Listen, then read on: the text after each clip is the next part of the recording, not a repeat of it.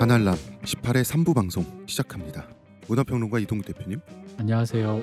의문의 그녀 시온님, 안녕하세요. 네, 저는 작가 홍대선이고요. 자, 이 바오닌이란 사람이 굉장히 특이한 사람이다 보니까 이분의 얘기를 좀 해야 될 것 같은데, 이분은 현재도 알코올 중독입니다. 아, 지금 살아 계세요? 살아있어요. 52년생이시니까. 아니 근데 알코올 중독하고 뭐 되게 막 산 것처럼 얘기해서 나는 일찍 가신 줄 알았지. 어느 정도냐면 우리나라의 이제 진보 언론사 경향 한겨레 이런 데서 인터뷰 일정을 잡아서 갔는데 술에 만취해 있어서 할수 인터뷰를 못하고 못하고, 돌아온 적도 있고요. 그 다음에 술이 또 약하대요. 그래서 많이 못 드셔갖고 알코올 중독이던데. 그래서 오래 하시는 거 아닐까요? 그런가? 그래서 눈이 항상 빨갛게 충혈돼 있고 집 밖에 술 취한 채로 나가면 그렇게 사고를 친다 그래요. 어디 가서 뭐 진상을 부리던지 뭐 위험한 짓을 하던지 뭐 그러겠죠. 그래서 지인들이 아직도 그렇게 노심초사하면서 이 사람들을 지켜본다고 합니다. 자택연금 해야 되는 거 아니에요? 이러면. 근데 또 이 책이 세계적인 베스트셀러가 돼가지고 집은 또 잘 살아요. 원래도 잘 살았잖아요. 아, 그런데 정말 부자가 된 거예요. 3층 가옥인데 수영장이 딸린 3층 집에 산대요. 베트남에서. 그렇잖아. 인세는 달러로 받는데 베트남 물가 생각하면 얼마나 그 상대적으로 그 부유해졌겠어요.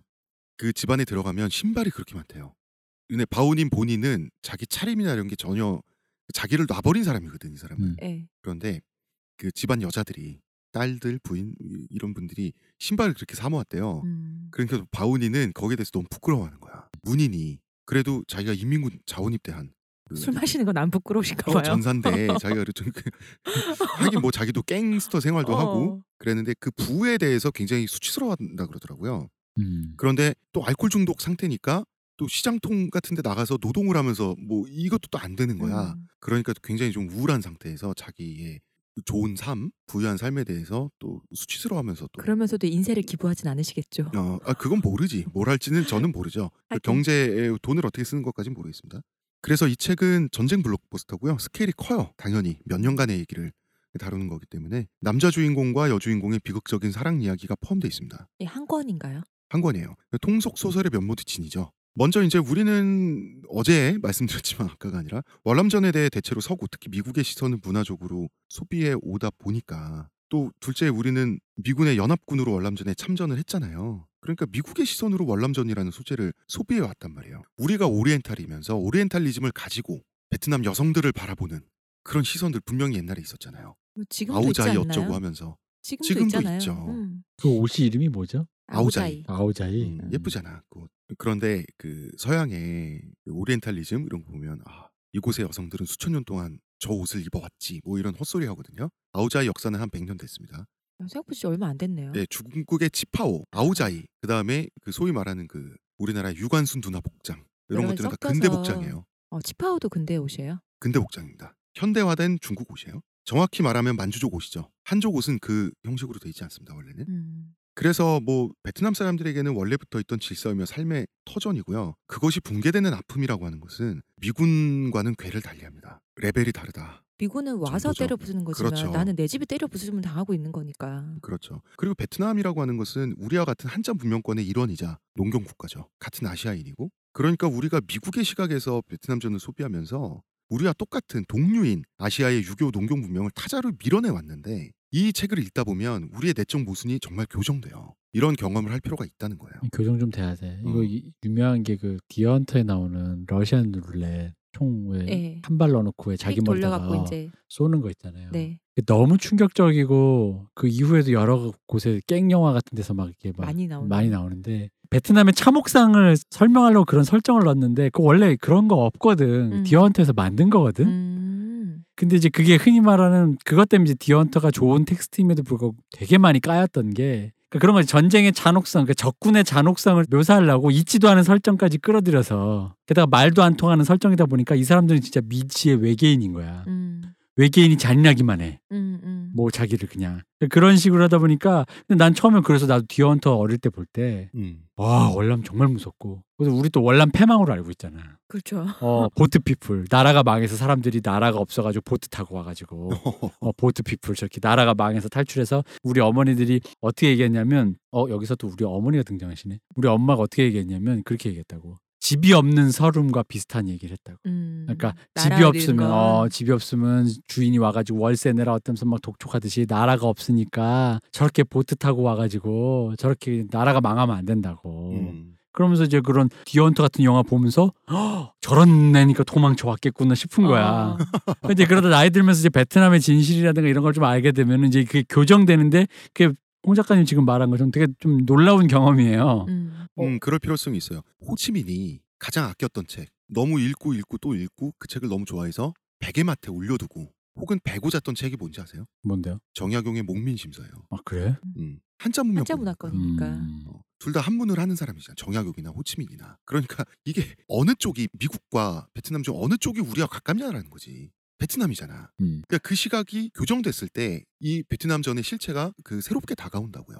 베트남뿐 아니라요. 우리가 주로 제공을 받고 보고 했던 게 미국 중심의 영화들이었잖아요. 그러니까 베트남뿐 아니라 한국인들이 그런 시선을 갖고 있는 게 뭐 인디안이라든가 흑인이라든가 똑같은 그러니까 백인의 시선으로 보게 되는 그런 점이 있지 않나요? 베트남뿐 아니라. 있죠. 그래서 이 책을 읽어볼 필요성이 있는 게 여기 정말 수많은 전사자의 유해가 묻혀있는 격전지가 있는데 그 지명이 고이혼이에요.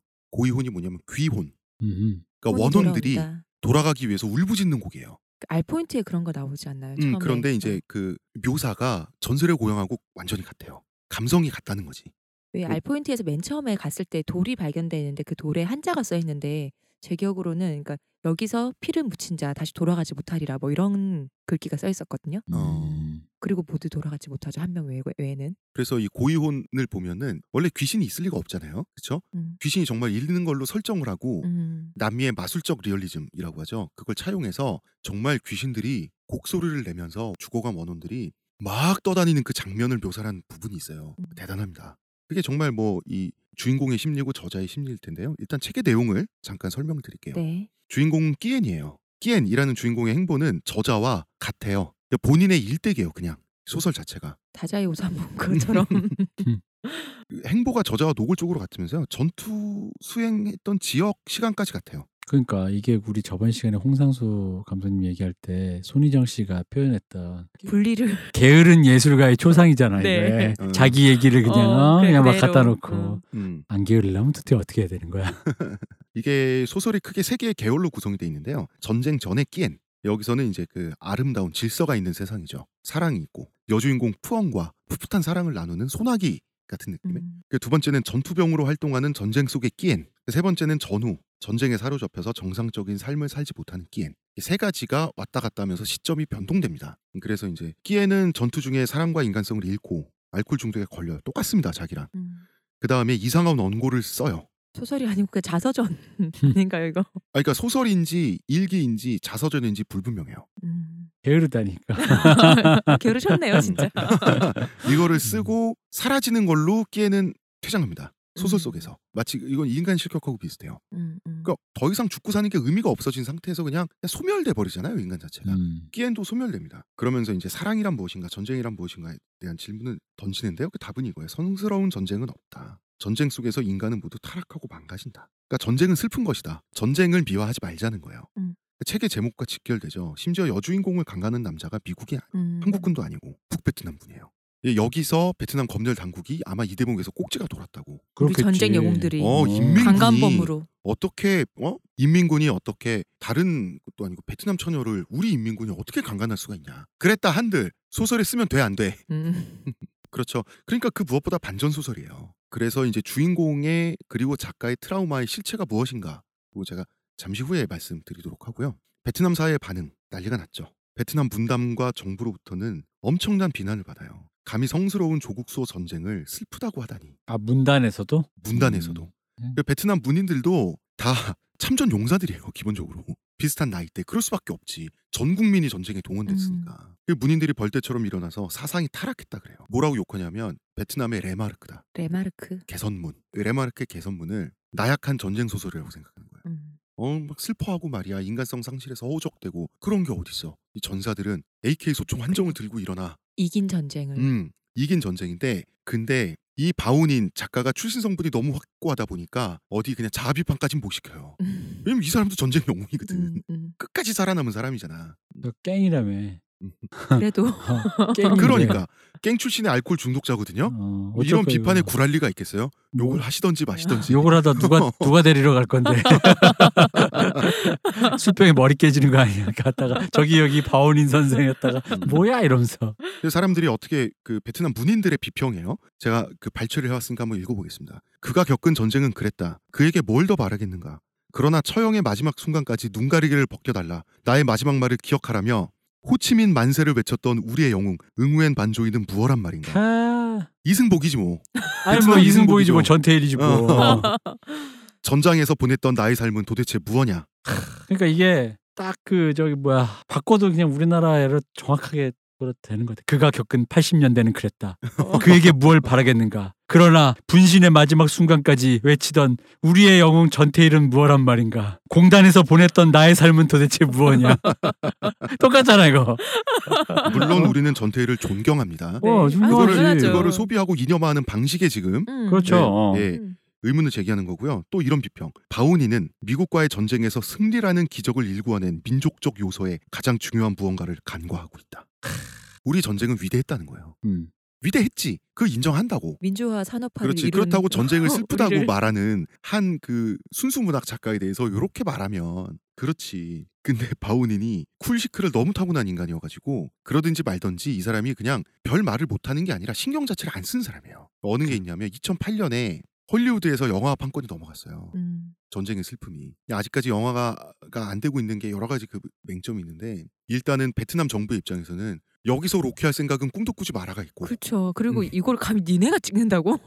그런 것도 있죠. 투자가 되겠어요? 이게 주인공이 백인이 아니고서 어떻게 투자가 돼? 아니 투자는 다 됐어요. 됐는데. 진짜? 네. 누가 주인공이야? 근데 이제 그거잖아. 이러면 작가이자 실제 주인공이 작가나 마찬가지라고. 작가의 조언이나 이런 게 굉장히 중요하잖아요. 바오닌이 꿈쩍도 안 해요. 내 손을 떠났고 영화는 당신들의 것이기 때문에 알아서 하지 나를 방해하지 말아요. 난 술 먹어야 돼. 그리고 맨날 술만 먹어. 쿨시크가 지났죠. 백인이 아니라도 슬럼독 밀리어네어도 그렇고 왜 백인이 아닌 이제 그래도 투자 받고 하니까 뭐 감독이 누구나 따라서 가능하겠죠. 그리고 이 사람은 500명 중에 살아남은 10명이고. 아니 근데 이게 슬럼독과 달리 이게 블록버스터잖아. 그러니까 그 정도 돈이 들어가려면 조금 CG를 하겠지 뭐. 아니 500명 중에 살아남은 10명 중 하나라고. 수많은 사람들이 죽어가는 걸 두 눈 뜨고 지켜본 6년 동안 그런 사람이 이 정도 협박이나 얘기가 이 정도에 자기 헐뜯는 것 정도가 그리고 그 권총 차고 깽단 생활도 했다고. 너무 생사가 좀 초연해질 것 같아요. 그렇지. 근데 이제 베트남 출판 시장이 굉장히 재밌어요. 기껏해야 1, 2천 부가 팔리면 끝난대요. 왜냐면 오랫동안 그 국민들은 뭘 읽어야 된다. 그 국가에서 지정해주는 사상서 이런 것만 읽으면 보통 이제 그 문화 소비가 끝나는 사람들이 이런 게 인이 박혀 있는 상태에서 지금 자유출판이 된 지 얼마 안 되니까 책을 소비하는 문화 자체가 좀 없는 거야 아직. 여기서 수십만 부를 팔아치웠다는 것 자체가 기록적인 거죠. 베트남에서는. 그러니까 베트남 민중들은 이런 책을 정말 읽고 싶었던 거예요. 한편으로는 1992년 베트남 최고 작품상을 수상합니다. 1등인가요? 자, 그런데 최고 작품상 위에 대상이 있습니다. 아, 1등 아니었어요? 그렇죠. 그게? 일부러 낙마시킨 거예요. 한 등급 뺀 거예요. 지금 이 소설은 수십 년 베트남 문학사에서 가장 중요한 소설인데도 그 해에 2등을 한다는 게 말이 안 되잖아요. 잠깐만, 이게 몇 년도에 씌워진 거예요? 소설 자체가? 91년도에 출간. 91년. 서태지 나올 때. 작가 바오닌 너 기분 나쁘지? 반성해 뭐 이런 의미였을 것 같은데 바오닌은 여전히 알코올 중독으로 초연한 삶을 살고 계시고요. 뿐만 아니라 이제 외국에 당일 번역이 되죠. 명작의 반열에 번역과 동시에 오릅니다. 영국에서는 인디펜던트지에서 주관하는 최우수 외국어 문학상 수상하고요. 미국의 평이 아주 후덜덜합니다. 월남전을 다룬 모든 미국 소설보다 뛰어나다. 당연한 게 이 사람 내부자거든. 국민이고 시각 자체가 다르거든요. 더 내밀할 수밖에 없으니까. 그리고 이제 또 나중에는 그 영국 번역가 협회에서 지정한 20세기 최고 고전 50편 중에 한 편으로 들어갑니다. 그래서 1994년에 이제 미국에서 엄청난 호평을 받거든요. 미국에서 호평 받으니까 베트남 정부가 기분이 나빴어요. 아니 이 책에 무슨 문제가 있으니까 미국에서 호평을 받지? 그치. 이때만 해도 미국은 적국이거든. 미제국주의가 칭찬했다는 건 이건 미국 편에선 어떤 거지. 미국에게 아부하고. 그러니까. 그런 류의 소설이란 얘기지. 그런데 재밌는 거는 미국 스콜들은 또 이 책 싫어했어요. 왜냐하면 미군이 어린 베트공 여성을 집단 강간한 장면이 나오거든요. 우리 캡틴 아메리카들이 그럴 리가 없어. 이쪽에서는 그러고 있고. 근데 또 여주인공은 인민군한테 강간당해. 자기네. 이거는 또 이제 그 서로의 영린을 건드리는 거지. 근데 어쨌든 그 미국 출판 시장은 표현의 자유가 자유롭고 또 사실 이제 그런 쪽의 수준은 높으니까 엄청난 호평을 받으니까 베트남 정부 기분 나빠요. 왜 적국에 가서 호평을 받지? 그래서 금서가 됩니다.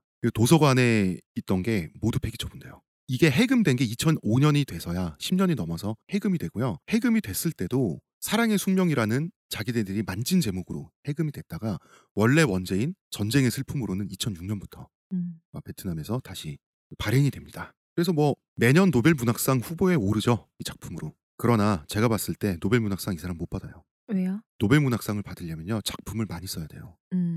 양반은 지금 5권인가? 책이 6권인가 단편집, 산문집 해서 지금 나왔는데 약간 공로상 느낌이 좀 있어요. 노벨 문학상이. 아니, 탈 때가 되었다. 약간 이런 느낌? 이 사람은 지금 이거 대표작 한 편 내고 알코올을 섭취하고 계십니다. 그래서 이분은 이런 항변을 한번 한 적이 있어요. 승전은 슬픔을 잊게 했다. 아, 좋은 문장이다.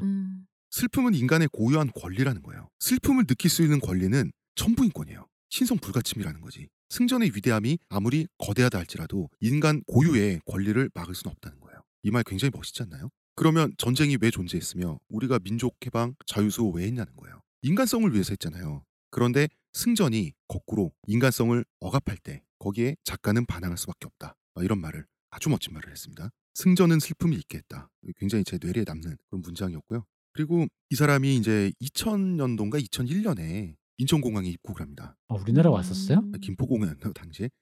그 해에 본인의 전쟁 트라우마를 벗어나고 싶어서 그 해에 뉴욕을 갑니다. 미국도 가고 한국도 오고. 예, 그리고 그 해 뉴욕을 갔다가 다시 한국에 와요. 한국에 와서 이 사람은 충격을 받았죠. 왜? 인민군에게, 베트공에게 한국인은 무서운 인종이었거든요.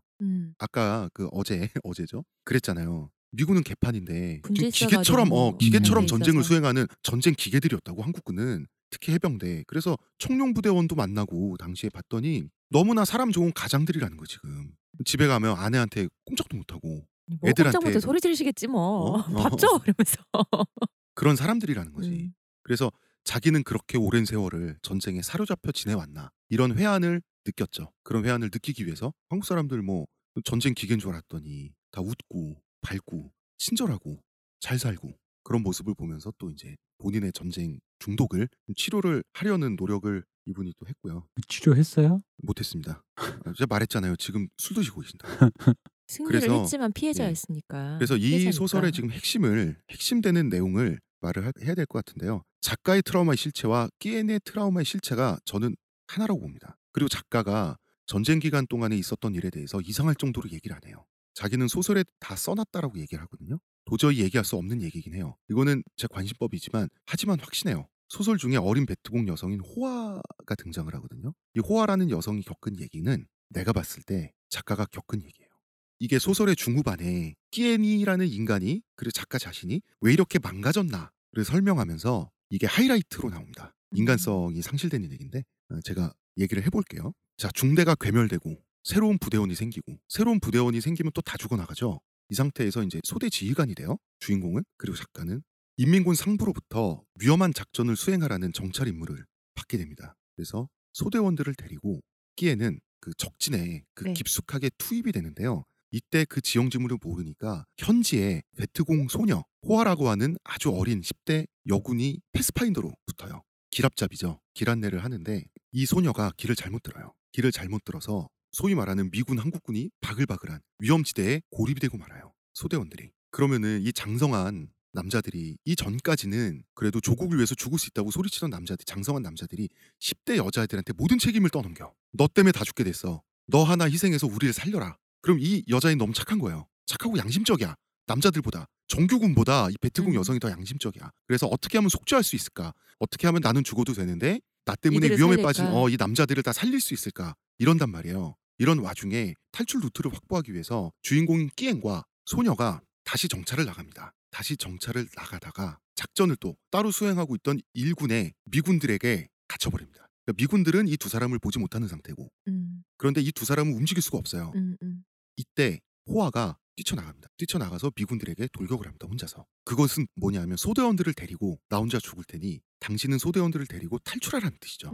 이 호아가 미군들에게 상대가 됐겠어요? 금방 제압을 당하고 집단 강간을 당하는 게 정말 처절하게 집단 강간을 당하면서 처절하게 유린됩니다. 그러니까 미군들이 정신이 팔려가지고 돌아가면서 집단 강간을 하는데 원형처럼 둘러싸고 있을 거 아니에요. 다른데 정신을 호화를 못 쓰고 있을 테니까. 그러면 수류탄 한 발만 던지고 연발 사격으로 그 긁기만 하면 쟤네 다 죽일 수 있다고. 근데 그 안에 호화도 죽을 거 아니야 그러면. 호화는 이미 가망이 없는 상태입니다.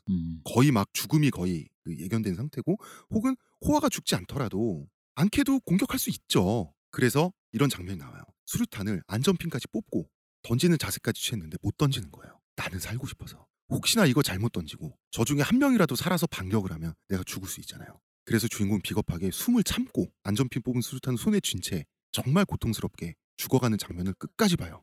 보고 도망가서 삽니다. 수류탄을 쥔 채. 이게 주인공의 트라우마의 실체예요. 본인의 비겁함, 인간성의 바닥에 끝을 친 거죠. 그래서 주인공도 그렇고 작가도 그렇고요. 유해 발굴단에 그래서 참석한 거예요. 그 여성의 시신을 찾아주기 위해서. 결국 못 찾습니다. 결국 찾지 못하고 알 수 없는 혼란스러운 글을 쓰면서 인간 자체가 소멸해 가거든요. 그러니까 작가가 지금 알코올 중독인 거 다 이해한다고. 저는 이 경험이 작가의 경험일 거라고 솔직히 저는 생각을 해요. 정말 본인의 비겁과 어떤 뭐라고 할까요? 바닥을 확인한 거지. 너무나 깊은 바닥을 적나라하게 확인을 했고 그 죄책감에서 벗어날 수 없는 거죠. 그게 나을 거라고 상상조차 못한 일을. 그렇죠. 자기는 그래도 자원입대하고 전쟁 영웅인데 자기보다 더 용감하고 어리고. 더 순수하고 신체적으로 약하나 이 소녀의 죽음을 방관하는 자기 자신. 그래서 자기는 또 살아남고요. 살아남은 상태에서 결국 살아남고 전쟁이 끝나고 나서 이 사람은 뭐 정상적인 생활을 할 수가 없는 거죠. 그래서 실제 주인공도 그렇고 작가 자신도 그렇고 뭐 어쩔 수가 없는 거예요. 이 정도의 충격이란 거는 인간이 어떻게 뭐 극복을 할 수가 없는 수준이기 때문에 그냥 알코올 중독하고 깽단 활동하고 이렇게 자기를 내놔버린다고. 그래서 자서전처럼 쓴 소설이 전쟁의 슬픔이라는 소설인 거죠. 자, 그래서 작가는 충격에서 회복될 수가 있을까요? 회복될 수 있으면은 벌써 되셨지 않을까요? 재월 교포 사회에서 가장 유명한 교포분이 구수정 씨라고 계세요. 1세대 사업가입니다. 베트남과 한국 사이의 무역 1세대인데 베트남에 정착하거나 진출하는 한국 사업가들을 그렇게 많이 도와주신대요. 이분이. 이 구수정 씨하고 바운인 베프예요. 베프.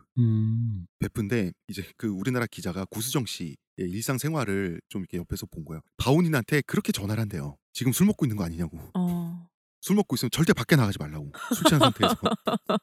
그리고 이제 술 먹고 있으면은 가서 뜯어 말리려고 그렇게 이제 바운인 집에 가가지고 술병을 뺏고 막 그런대요. 구수정 씨가. 좋은 친구네요, 진짜. 좋은 친구인 거지. 지금도 그렇게 이제 생활을 하고 있다고 하더라고요. 하여튼 그렇습니다. 이제 작가의 경험을 만약에 내가 겪는다라고 하면 두 가지 생각이 들죠. 나라면 그때 거기서 수류탄을 던질 수 있는가? 그거 사실 그것도 비난할 수가 없잖아요. 아니 남이 어떻게 비난해? 그걸 비난할 자격이 있는 사람은 바로 그 베트공 여군 호화밖에 없다고. 호화와 본인밖에 없죠, 진짜. 그러니까 그런 생각이 첫 번째 들고, 두 번째는 그런 경험을 하고 나서 전쟁이 끝나면 나는 정상적으로 살 수 있을까? 이런 생각도 들어요. 근데 사람마다 어떤 기억을 계속 끄집어내서 그거에 사로잡혀 사는 사람도 있지만 어떤 그런 끔찍한 기억을 그냥 묻어둔 채 사는 사람들도 있잖아요. 그리고 그거를 예술적으로 승화시키는 사람도 있죠. 나와 그 기억을 분리시켜서 아예 근데 그냥. 보통은 그 세 가지를 사람은 다 갖고 가지 않나요? 예를 들어서 그 전쟁의 슬픔을 이기지 못해서 알코올 중독으로 그냥 쓰러져 갈 수도 있지만 그걸 또 그 예술로 승화해서 또 이런 좋은 세계적인 베스트셀러, 세계적인 20세기 고전을 낼 수도 있죠. 이휘인전에서는 후자만 조명을 하지만 이 사람 같은 경우는 알코올 중독은 알코올 중독대로 극복을 못하고 또 이것을 예술로 한편으로 승화해서 세계적인 걸작을 내기도 했잖아요. 인간이란 건 이렇게 다 같이 가져갈 수밖에 없는 존재라는 거지. 그렇습니다. 그래서 이 주제 및 결론을 얘기를 하려면 이제 결국은 제목 그대로 전쟁의 슬픔이잖아요. 그러니까 소설이 선사하는 비극에 독자는 왜 슬퍼야 되는가? 슬픈 거 기분 나쁘잖아요. 슬픈 거 싫잖아. 왜 살다 보면 슬프고 싶을 때도 있지 않아요? 그 이전에 사람은 슬픔이라는 감정을 느끼도록 진화했잖아. 내 일기장에 오늘은 미군 100명. 그 소설의 그 문장을 그대로 발췌해서 제가 읽어보도록 하겠습니다. 네. 우리는 행복보다 고귀한 고상한 슬픔을 가지고 있다. 슬픔 덕에 우리는 전쟁을 벗어날 수 있었고 폭력과 폭행의 정신적 후유증에 매몰되는 것도 피할 수 있었다. 이게 맞지 않나요? 슬프기 때문에 폭력과 폭행에서 벗어나는 거죠. 슬프지 않으면 폭력과 폭행을 정당하게 되고 즐기게 되고 사이코패스가 되는 거잖아. 왜 그 월남전 영화에 나오는 민간인 학살 막 하는 그런 군인들이 되는 거잖아요. 그러나 슬픔에서 헤어나오지 못하는 게 나쁜 상태라는 게 아니라 슬픔에서 헤어나오지 못하는 것이 아니라 슬픔은 고귀하다라는 거죠. 그래서 슬픔은 슬픔을 반복하지 않기 위해서 존재한다는 것. 우리는 전쟁과 같은 비극을 두려워하고 피할 준비를 하기 위해 이미 벌어진 전쟁의 슬픔에 몸부림쳐야 한다는 결론을 가지고 소설이 끝나거든요. 그래서 굉장히 감동적입니다. 소설을 읽게 되면 감동적이고. 근데 이 정도의 거대한 비극엔 한번 이렇게 꽉 맞아보는 것도 쾌감이 있어요. 비극의 쾌감이 있습니다. 이거는 정말 뭐 부장해제를 완전히 시켜놓고 사람을 폭행시켜버린다고 작가가 전쟁의 슬픔을 한번 읽어볼래? 그럴까요? 하는데 막 그냥 진짜 그 베트궁 여군 얘기는 베트궁 여군 얘기까지 가버리면 그냥 사람이 그냥 넉다운 돼버려요. 글자 하나하나가 나를 폭행하는. 이거는 그냥 넉다운 돼버려. 그렇습니다. 주인공도 그렇고 이 작가도 그렇고 외려 이제 인간적이고 순수한 사람이고 좋은 사람이기 때문에 그런 기억들에서 함몰돼서 나오지 못하는 거 아니겠어요? 만약에 정말로 나쁜 사람이었다면은. 자, 청취자 여러분, 책의 내용은 일단 여기까지고요. 네. 이제 남은 얘기를 해야 되는데 대표님 표정 너무 안 좋아 지금. 대표님 졸리신 것 같아. 아니야. 대표님 주무시겠어 아주. 그 베트궁 여군 얘기 좀 충격이었나 봐. 그냥 딴 여자 생각하고 있었어. 누구야? 사나요? 나는 쭈이야? 슬픔이라는 감정을 느껴야 하는데 난 글렀나 봐. 안 슬펐어요. 아니 이게 슬픔을 나는 그 어릴 때도 그렇고 이런 류의 그 감상을 자꾸 이렇게 끊게끔 뭐라고 하는 어떤 환경적인 요건에 굉장히 많이 처한 데다가 또 많이 반발하면서 살았거든요. 그럼 그 감상이란 게 뭐 하다못해 뭐 저 약할 때는 뭐 사내 새끼가 사내 잡지 못하게라든가부터 시작해서 뭐 조금 중이스러워질라 그러면 뭐 애가 뭐 그런 대도 않는 거 같고 뭐 찔찔대고 뭐 그런 거 있잖아. 근데 몸 약하면 짜증도 많이 나고 힘들기도 더 힘들어. 서럽기도 더 서럽다. 몸이 약하면 이상하게 몸이 건강할 때 조금 힘들면은 기분 자체가 아이 뭐 까짓 거라는 느낌이 있는데 몸이 약할 때 뭔가 좀 안 좋은 일 생기면 서럽게 더 서러운데 그걸 어른들이 이해 못해. 원래 아프면 서러운 건데. 그래서 어린 때 뭐 남자가 뭐 사내가 찔찔 짠다고 막 뭐 그런 것도 많았어. 그래서 이제 그러다 보니까 이게 여기서 뭐 슬픔이라고 표현했지만 우리 저번 시간에 했던 일종의 공감 능력 아니에요? 측은지심이잖아요. 그렇기도 하고요. 네, 근데 이 사람은 여기에 이제 그 사로잡혀 있다 보니까 작가는 또 사로잡힌 작품을 내다 보니까 시대와의 불화라고 해야 되나요? 당국과 정부와 사이가 나쁘잖아. 왜 그러냐면 방금 말하려는 게 그건데 사회가 세상이 내가 느끼는 감상의 일부를 그게 그중에는 어떤 거는 누군가에겐 부정적일 수도 있겠지. 예를 들어 내가 느끼는 감상이 기쁨일 수도 있고 슬픔일 수도 있고 뭐 여러 가지 있겠지만 그중에 내가 느끼는 감상의 일부를 사회가 이렇게 자꾸 끊으려고 해. 그러니까 이 사람 같은 경우는 지금 그거잖아. 우리가 전쟁을 이겼기 때문에 전쟁을 미화해야 되는데 이 사람이 자꾸 지금 정부 입장에서는 딴지 거는 거고 정부 입장에서 귀찮은 거지. 그리고 이 사람 입장에서는 내가 지금 슬퍼 죽겠다는데 이 새끼들은 지금 전쟁 이겨가지고 신난다 좋다 뭐 우리 영웅 이러고만 있는 거잖아. 그렇죠. 그리고 나한테 그 감정을 끊기를 요구하는 거잖아. 지금 전쟁 이겼다니까요. 기쁘셔도 지금 될까 말까 판이 지금 이러고 있어서 되겠습니까? 판 깨지 마세요. 뭐 그런 거라는 거지. 거참 분위기 파악 못하네. 분위기 파악 못하네 그런 거지. 그 옆에서 좀 조용히 계세요. 약간 이런 거잖아요. 그러다 보니까 이런 류의 감상을 끊게 하는 거. 근데 사실 우리 전시가 아니더라도 지금도 많잖아요. 뭐 흔히 말해서 누가 예를 들어 뭐 어떤 애가 사고를 당했을 때 거기 가서 포스트잇을 하나 붙인다? 그런 거 갖고도 그게 꼴보기 싫으면 안 보면 그만인데 그런 거에 대해서도 뭐라고 한다라는 거지. 그런 감상적인 태도가 뭘 바꾸냐? 부터 시작해서 나 왜냐면 이런 저는 얘기를 그게 더 웃겼어요. 그거에 이제 그러는데 왜 다른 거 무슨 일 생겨 왜 저기 가서 안 붙여 너네 이러면서 자주 하지 자주. 난 나를 슬퍼하는. 왜냐면 난 이것도 그게 있었던 게 그 나가 대학교 다닐 때 시집을 내가 읽었는데요. 그 시집이 뭐 그렇게 뭐 되게 뭐 또 시집은 그 당시가 엄혹한 시절이라 박노해 정도 아니면 김지하 정도 아니면은 시집이 아니었어. 안 쳐주지. 안 쳐준다. 나약한. 나약한. 내가 시집을 읽고 어디 있는데 감상에 빠져서. 그렇지 감상에 빠져서 게다가 그게 만약 외제잖아. 우리나라 거 아니잖아. 그러면 진짜 그건 이미 끝나는 거야. 바이런 같은 거 읽으면 안 돼. 근데 내가 너무 궁금해가지고 산 시집이 하나 있었어요. 그래가지고 말도로르의 노래인가 뭐 그런 시집이 있었어. 프랑스 시인. 잘 이해는 안 되는데 이게 뭐지 하면서 막 읽고 있었는데 갑자기 책을 이렇게 쑥 보더니 이거 뭐야 프랑스 이거 딱 그 이미지 있잖아. 프랑스 시 뭐 이런 거 있잖아. 근데 그 시가 되게 자기 파괴적인 어떤 그런 예시인데 하여튼 뭐 있지도 않고 뭔지도 몰라. 근데 하여튼 그 운동권 선배가 뭐 이런 걸 읽고 있냐 이거지. 지금 시국이 어느 시국인데. 이런 거 읽고 있고 뭐 지금 뭐 너 그런 내가 다닐 때 나이가 나오네 또. 내가 다닐 때 그런 시국도 아니야. 무엇이가 중요한지도 모르고 내가 시나 읽고 있고. 그런 시국도 아니야. 평화로운 시대인데. 대표님 시중에 글씨 아세요? 뭐야? 바보 과대표라고. 그게 뭐야? 저의 취향입니다. 저의 취향에는 참 끔찍한 시가 한 편 있습니다. 뭔데요?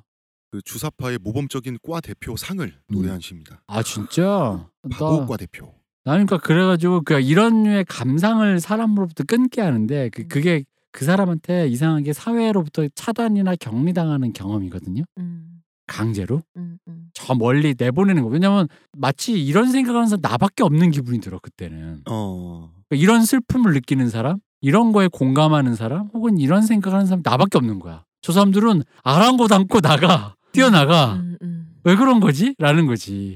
그러니까 그런 류의 것들이 누적되다 보면요. 둘 중에 하나야. 이렇게 되든가. 바운인처럼 되든가. 그렇지. 내가 내 거를 가져야겠거든? 근데 그걸 자꾸 사람들이 못하니까 내가 나를 파괴하는 수밖에 없어요. 그 술을 먹든 마약을 하든 아니면 사람들과 인간관계를 끊던.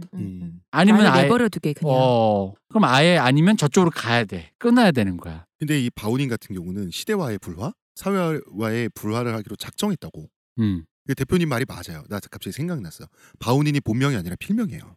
근데 뭐냐 하면 바운인이라고 하는 것은 지명이에요 원래. 그러니까 선조들이 살던 본관. 저는 남영홍 씨거든요. 남영홍 씨 홍대선인데 제 필명을 남양으로 하는 거예요. 이게 무슨 뜻일 것 같아요? 좋다. 자기는 공산주의자 이전의 순수한 하나의 인간이라는 거예요. 자기는 공산주의자가 아니라는 뜻이에요. 공산주의자였기도 하고 뭐 지금도 공산주의자겠지. 그 이전에 태고 쪽부터 존재해온 사상인이 뭐니 전쟁 이전 나는 그런 인간으로는 뜻으로 바운인이라고 한 거예요. 그게 되게 반항적이잖아요, 사실. 그리고 진짜 어떻게 보면 그런 슬픔을 격리당했기 때문에 이 사람이 이런 건데 솔직히 이 사람이 겪은 그게 솔직히 우리 기준에서는 좀 상상 불허잖아. 이거는 사실. 뭐 그러니까 이 정도의 슬픔? 고통? 이게 내가 수용이 될까 정도잖아요. 그리고 난 그것도 있어. 이 사람이 만약에 우리랑 비슷한 한자 문화권의 사람이고 또 이 사람 되게 남성적인 사람이잖아요. 굉장히 남성적 능력이 뛰어난 사람이잖아. 전쟁터에서 거의 뭐 백전백승의 그 전쟁 용사잖아. 깽당 간부도 하고. 그러니까 그렇다면 더 그게 난 있었을 것 같아. 남자로서 남성성이 가득한 남자로서 이 슬픔 흔히 말하는 요 세계에서 듣기에 여성들이 왜 시집을 읽으면서 눈물을 흘릴 것 같은 그런 류의 이 고단한 감상 이런 게 그런 식으로 흘러가면 좀 치유가 되거나 해소가 되잖아요. 서로 울고 서로 흔히 말하는 우리 차 한잔 할까 이러면서 얘기하고 서로 공감해주면서 넌 뭐 했어? 뭐 했어? 마치 그 파이트 클럽에 가슴 나온 미트로프가 한가득 안아주듯이 그런 느낌 있잖아. 근데 그게 아마 내가 봤을 때 이 사람은 그런 의미에서도 풀 길이 없었을 것 같아. 남자인 내가 뭔가 막 그거 있잖아. 그 거대한 남성성과 내 안에 차오르는 이 감수성 사이에서 충돌되는 거. 나는 그런 사람 많이 봤거든. 그러니까 남성성과 이 감수성이 충돌하다 보니까 이게 천성적으로 거부가 되는 거야. 이거 뭐 여자애들이나 하는 그런 거 같은 거야. 중2병 걸려서 일기나 쓰고 사내 새끼가 마른 사내 새끼가 내 마음에 차오르는 거지 이게. 그럼 이게 어떻게 되냐면 그런 애들이 태법은 이 정도 이 아저씨만큼의 슬픔이나 뭐 격정적인 사건을 못 겪으니까 보통 그래야 여자한테 차이는 거지. 그러니까 하는 짓이 비슷해. 술 먹고 게임판 부리고 켄터키 아저씨 업고 가고 막 뭐 그런 거 있잖아. 아저씨 업고 그런 짓을 한다고. 그렇잖아. 옛날에 그 맥도날드 누구야? 맥도날드 아저씨. 맥도날드 피에로. 맥 아저씨랑 복싱하고. 너 여기 왜 있어 이 새끼 이러면서 막 때린단 말이야. 기다려 가. 나 진짜 봤어. 취객이 양키 고음하는 거 봤어. 맥 아저씨한테. 아마 나는 그게 시대적인 한계도 있었을 거라는 거죠. 이 사람이 그걸 못 벗어나고 했던 거죠. 물론 그랬기 때문에 우리한테는 좋은 글을 줬지만 개인에겐 비극이고 이게 사회적으로 감당해주지 못하는 거잖아. 이게 예를 들어 우리 아버지 세대니까 뭐 홍 작가님 아버님처럼 저기 그런 참전 용사가 내 안에 차오르는 이런 어떤 감수성적인 슬픔인데 이게 어떻게 해소가 안 되니까 그렇다고 해서 뭐 아들한테 얘기를 하겠어요. 아들 잡고 사실 내가 이런 생각을 했어라고 하면 이 양반 왜 이래 이런 생각할 거 아니야 갑자기. 그잖아. 아버지 그냥 자랑하시던 거 그냥 계속 해주세요. 이렇게. 그걸 못하니까 바운인 같은 경우는 골방에서 아침부터 술에 취해서 그렇지. 원고를 그냥 왜 원고도 술에 취해야만 나왔겠죠. 그 감상을 폭발하면서도 자기가 무장해져. 왜냐면 제정신일 때 솔직히 그런 생각 안 해봐요? 맨정신일 때 약간 감상적인 게 들다가도 한쪽에서 이성이 고개를 또 쳐들면서 살짝 왔다 갔다 할 때 있잖아. 근데 술이 취하거나 새벽이거나 약간 그런 감상이 좀 더 지배하는 순간에 좀 더 그게 폭발하잖아. 이 사람이 술 먹는 것도 좀 그런 게 아니었겠나는 거지. 근데 맨정신에 우리 아버지 세대에 구신 분이 아들 붙잡고 사실 내가 이런 생각을 해봤어 하고 손을 꽉 잡으면서 아버지 이러지 마세요. 왜 그러세요? 그냥 약주 드세요. 드시던 거. 왜 이래? 막 이랬을 거라는 거죠. 그러니까 약간 난 그런 슬픔을 좀 느꼈고, 그러니까 풀길이 없었다라는 거. 그게 흔히 말하는 왜 미국 영화에 보면 그런 전쟁 지금도 이라크전 요즘은 이제 요즘 배경 이라크전 전쟁 그 군인들 왜 해가지고 왜 그런 이런 PTSD 치료하는 그런 회의들이 많잖아요. 동그랗게 왜 모임 같은 거 앉아가지고 뭐 얘기하고 그런 게 있었겠냐는 거지. 없었겠지 당연히. 그런 전혀 없고 그런데 거기서 이 사람은 특히나 그런 강한 슬픔을 누르려고 슬픔을 슬픔으로 치료했잖아. 그러니까 상처를 상처로 치료한 게 그래서 깽단을 하고 더 뭔가 혹독한 자기를 푸시해 해가지고 그 세계로 막 그렇죠. 해버렸다는 거죠. 그 깽단도 무슨 도시에 있는 조폭도 아니고 정글에 그러니까 모터보트 타고 다니면서 진짜 위험한 생활이잖아. 그리고 또 하나는 약간 이건 이제 그냥 저의 어떤 혹시나 하는 우려라기보단 의심인데 솔직히 그렇잖아. 이런 식으로 썼던 자기 슬픔의 고백이 미국인들의 어떤 그런 감상에 물론 미국이 영미권에서 그걸 인정해 준 거는 전 세계에서 이 전쟁 슬픔에 동감했다라는 건 인정. 그러나 그럼에도 불구하고 또 한편으로는 이것이 흔히 말하는 영미권 서구에서 지식세계에서 그 베트남전에 대한 어떤 그 하나의 참 예로 소비되는 어떤 무슨 얘기인지 알겠죠? 문화적 컨텐츠로 소비되는 양상? 힙스터적인 면모라고 해야 될까? 이걸 뭐라고 표현해야 될지 모르겠네. 월남전이라고 하는 게 문학적으로 문화 콘텐츠에서 아직도 핫하기 때문에 그런 서양에 소개되고 성공하고 하는 데 있어서 월남전이라고 하는 그 소설의 배경이 그리고 월남인이 쓴 월남전이라고 하는 그 특징이 유리했던 것은 부정할 수 없는 거죠. 그죠. 그래서 그들에게 또 하나의 어떤 그 자신들의 그 월남전에 대한 컨텐츠 그 트라우마를 해소시켜주는 어떤 컨텐츠로도 조금 소비된 건 아닌가. 근데 뭐 모든 타국의 그 일국 시민이 아닌 전 세계 우리나라나 다른 나라의 시민의 문화 컨텐츠가 사실은 그런 식으로 소비돼요. 근데 그건 양날의 검이긴 해. 흔히 말하는 힙스터가 힙한 아이템으로 소비하면서도 그런과 동시에 순기능으로선 사람들에게 소개돼서 널리 읽히고 그 교훈이나 가치가 널리 퍼지는 것도 맞다는 거지. 근데 그런 의미에서 그냥 어떻게 보면 또 이게 또 월남이라는 게 갖고 있는 어떤 그 지역적 시대적 한계가 또 아니었나 약간 그런 생각을 좀 해봤습니다. 좀 본인이 번 돈에 대해서 처음에 왜 되게 부정하는 그런 거 하셨잖아요. 그거 자체도 내 나라를 침략한 나에게 이런 슬픔을 준 그 나라의 달러를 내가 벌어서 그걸로 이렇게 잘 살다니. 미국에서만 출판된 건 아니기 그건 때문에 당연한데 그거는 아니고 많은 돈이 그런 맥락은 아니고 이제는 또 화해의 시대가 됐으니까 미국의 참전 용사 출신의 문학인도 만나고 이제 그러고 다녀요. 그러고 다니는데 그렇다고 해서 본인의 트라우마나 PTSD 이런 데서 완전히 사람이 벗어날 수는 없는 거거든요. 부자 된 게 괜히 좀 개면적겠지. 돈을 쓴다는 거에 대한 원래도 잘 살았으면서 저는 그게 그렇게 그런가 이런 생각이 원래는 들어요. 그냥 중산층 수준이었다면 이거는 지금 부자가 된 거니까. 근데 그 돈을 쓰는 윤리라는 게 좀 그렇긴 하잖아요. 아니 당시로서도 사실은 그 정도의 교육을 받을 정도면 그냥 중상층이라기보다는 꽤 잘 살은 거잖아요. 그러니까 그래서 학교를 보내거나 그런 건 괜찮은데 아까 얘기했던 신발같이 그러니까 그런 뭔가 돈을 소비한다라는 것에 대한 그 우리 시대 우리도 많이 배웠죠. 우리 검소하고 그런 류의 정신세계 그런 류의 세계관이겠죠. 그래서 자기가 전쟁의 아픔을 내가 괴로워서 토로했는데 그걸로 그것 벌어서 돈을 쓴다는 게 구두나 사고라는 거는 누구나 한 번쯤은 그게 깊든 적든 간에 이런 위치라면 해볼 수 있을 거라고 난 생각해. 민망한 거지. 왜냐면 생각해봐. 이런 얘기 있잖아. 예를 들어 내가 2차전 참전 용사인데 참전 용사 내가 미국인이에요. 글을 썼어. 그래서 상타 돈을 엄청 떼돈을 벌었어. 그래서 휴고보스 수트를 샀어. 페리스 힐튼 부르고 막. 아니 휴고보스가 그게 나치 군복 만든 디자이너잖아. 그래서 휴고보스 수트를 사고 노벨상 시상식에 참가했다면 이거 아이러니잖아. 당신 2차 대전 참전 용사잖아. 나치랑 싸웠잖아. 휴거버스 그거 뭐야 근데 실제 타고 있는 차는 벤츠야 또 뭐 이런 거 있잖아. 마치 우리대로 치면은 저기 뭐야 독립운동하신 분이 미쓰비시 자동차 타면서 뭐 그런 얘기라고 볼 수도 있겠지. 근데 이제 이걸 어디까지 손을 긋느냐. 흔히 말하는 이게 잘못되면은 우리 주사파들이 미제동물 하면서 콜라 아메리카노 먹네 미제동물 먹네 하면서 그런 이유로 이제 가는 거지. 이게 좀 더 저 멀리 가버리면. 아니 제가 베트남에 갔을 때 콜라는 단물이죠. 그 베트남 청년들이 햄버거를 너무 맛있게 먹고 있는 거예요. 맛있지. 나는 한마디 하고 싶은 거야. 아니 너네한테는 미제 해가지고 꼰대. 그러게요. 아니 그러지 말라는 게 아니라 어떤 느낌인지 햄버거를 먹는 거는 그게 궁금해서. 근데 걔네 승전국이라 오히려 쿨할 수 있지 않아? 제 말 들어봐요. 햄버거를 먹네? 먹어 왜? 이런 식으로 얘기하는 거예요. 아 햄버거는 미국의 대표적인 음식인데 하면서 아니까 무슨 말 하는지 알더라고요. 걔네가. 알겠지. 우리가 이겼는데? 그러니까 나는 그럴 것 같아. 내가 이기면은 상관이 없어. 내가 만약에 미국과 싸워서 진짜 이겼잖아 만약에? 그럼 미제동물이란 말 안 나오지. 왜냐? 내가 씹어 먹는 거지 완전히. 아니 맛있으면 먹는 거지. 이거는 뭐 거의 조롱이지. 오히려 그게 더 욕이 되지 않아? 미국인 앞에서 햄버거를 이렇게 웃으면서 먹고 있어봐. 내가 승전국인데 이거 최고 아니야?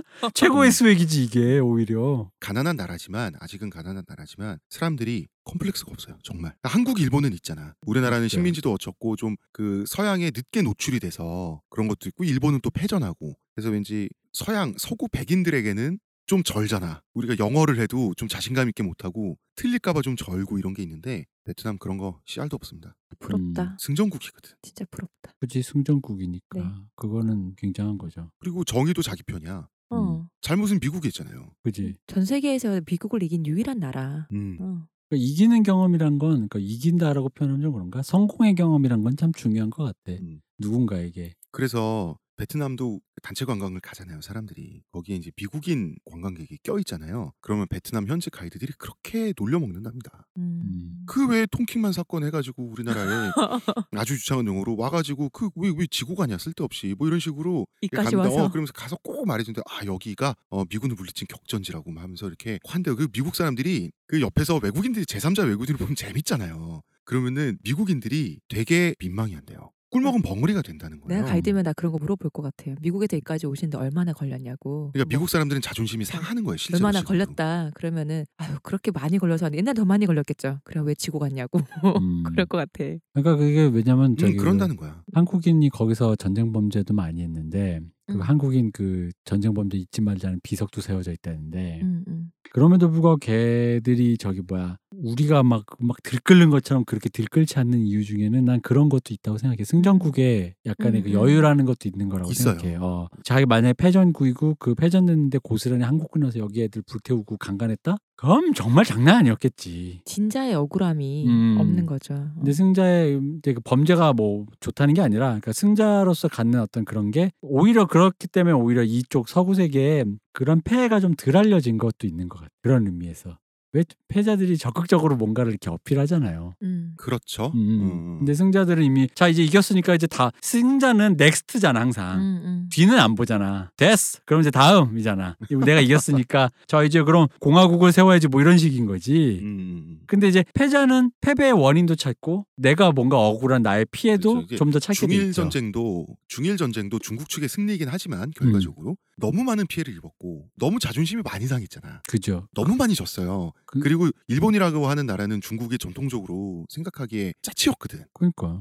근데 미국과 베트남은 체급이 다르고 경우가 다르죠. 그러니까 중국 근데 그런 경우에서 만약에 나중에 일본이 이겼다? 그렇게 되는 거지. 난리 나는 거지. 난리 나는 거지. 만약에 이겼으면은. 그럼 뭐 중국에 들어와서 맨날 상상도 하기 싫다. 놀려먹는 일본인을 보는 것도 눈물 나겠다. 어쨌든. 오늘의 탈모 팁 시간입니다. 바오니는 풍성하십니다. 그렇군요. 이렇게 중요한 건 그러면 처음부터 잠깐만. 알코올은 탈모에 관계가 없네. 그렇네요. 이걸로 우리가 알 수 있는 거. 그렇네요. 알코올은 탈모에 관계가 그 한 가지를 알 수가 있고요. 풍성족 작가가 이렇게 위험하다. 다자의 오사무에 이어 또 이런 말씀을 들으면서 탈모 작가 홍대선을 다시 보자. 풍성족 작가는 가만 있어봐. 그럼 두 명이 한 명은 자살맨이야. 한 명은 알코올맨이야. 남봉꾼. 이쪽은 그럼 주, 저쪽은 색. 풍성족은 안 되겠네. 근데 헐빈족이신 작가님은 둘 다 좋아하시지 않나요?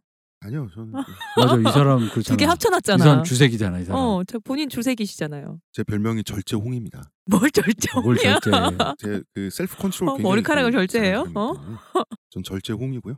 그래서 오늘 탈모 팁은 풍성조 작가 위험하다. 탈모 샴푸에 흔히 들어가는 성분에 대해서 말씀드릴게요. 사람들이 보통 착각을 합니다. 탈모 샴푸를 쓰고 나면 머리가 시원해, 잘 닦인 느낌이 들어요. 역시 탈모 샴푸를 쓰길 잘했어, 착각을 하는데요. 그 착각을 유발하기 위해서 들어가는 성분이 기본적으로 맨솔 성분입니다. 맨솔? 그치, 맨솔 샴푸 괜찮지. 그래서 그것은 잘 닦여서가 아니라요. 샴푸가 잘 닦이려면 여러분들이 잘 헹궈야 돼요. 기분만 시원하게 주는 기분만 시원해. 거기 착각하면 안 되고, 그러면 맨솔은 효과가 있는가 없는가 아주 미미세하게 있을 것 같습니다. 그래요? 맨솔은 그냥 기분 문제 내는 거 아니야? 아니요. 그 맨솔이 실제 혈액순환에 약간의 도움을 주는 건 사실이니까요. 발랐을 때 그 자극이 피부로 전해지면 그 자극에 의해서 피가 돌고 그런 부분이 있어요. 그래서 아마 굳이 의학적으로 따지면 모발 건강에 도움이 안 되기보다는 되는 쪽일 거예요. 그러나 굉장히 미세할 것이다. 그럼 왜 그렇게 넣느냐? 그렇게 별 필요도 없는데. 기분. 넣어서 손해볼 게 하나도 없습니다. 넣어서 사용자나 그 생산자 입장에서 손해볼 게 없으니까 넣는 거예요. 그래서 맨솔의 역할이 그런 거고요. 다만 한 가지, 맨솔에 착각하지 말자. 맨솔의 그 시원한 기분에 착각하지 마세요. 그래서 시원한 기분이 덜 느껴질 때까지, 완전히는 아니지만 거의 안 느껴질 수도 있다시피 할 때까지는 머리를 헹궈 주시기 바랍니다. 예전에 맨솔 샴푸 써본 적 있거든요. 뭐 이렇게 너 지금도 써? 저 깜짝 놀랐어요. 처음에 써봤을 때 진짜 두피가 어는 것 같은 거예요. 너무 시원하게. 근데 또 한여름에 썼었거든요. 깜짝 놀라. 이래서 쓰는구나. 그렇지. 맨솔 담배 처음 필 때의 기분과 같죠. 있죠, 그거. 맨솔 담배 한 처음 번씩 폈을 거치죠? 때. 제가 지금 금연이지만 10몇 년 전에 맨솔 담배 처음 폈을 때 경이로웠어요. 저도 그거. 맨솔 피다가 이제 요새 안 피는데 폈을 때 그 시원함, 그 화한 그거. 근데 탈모에 다 맨솔 들어있어요? 아닐 거 아니에요. 많이 들어가 있다는 거죠. 그래요? 대체적으로. 근데 또 맨솔 들어간 샴푸는 또 좀 약간 지성용 샴푸가 많지 않나요? 뭔가? 지성용 샴푸가 맨솔 샴푸가 전 많았던 것 같은데, 기억상으로. 그럴 수 있죠. 지성 두피인 사람에게는 상쾌한 기분을 더 주면 좋으니까. 뭐 기름이 더 많으니까 더 이렇게 시원하게 그런 느낌? 그러나 그것은 기분일 뿐이라는 거, 그거를 알고 잘 헹궈주시면 되겠고요. 자, 오늘 방송 여기까지 하겠습니다. 홍 작가님도 빨리 이제 장편 소설 하나 쓰셔야죠. 그 얘기는 다음에 하겠습니다. 왜 다음에? 장편 소설 썼었거든요. 그러니까 다음에 하시죠. 이 얘기를 듣고 싶은데. 작가님 웃는 거 봐 지금. 이 얘기 뭔가 민망해 지금. 요 얘기를 해야 되는데 요거 방송으로. 나 요거는 아꼈다가 다음에 하죠. 아꼈다가 만약에 우리가 사람들이 많이 들어주는 방송이면 공개 방송할 때 싫어. 요 얘기를 해야겠다. 저는 공개적으로 그 삭발식 뭐 이런 것도 안 할 거고요. 난 그런 거는 소설 얘기하자. 책 우리 많이 하는 책. 홍대선 작가의 걸작 저서에 대해서. 아니 공개 방송 할 정도로 방송이 잘 되면 뭘 못하겠습니까? 삭발식 빼고. 왜 삭발식을 해야지? 왜? 그거야말로 진짜. 삭발식 빼고니까 채찍질은 당하시겠다는 얘기네요. 모멘텀. 청취자 여러분 감사합니다. 다음 주에 뵙겠습니다. 다음 주에 뵙겠습니다. 감사합니다. 네.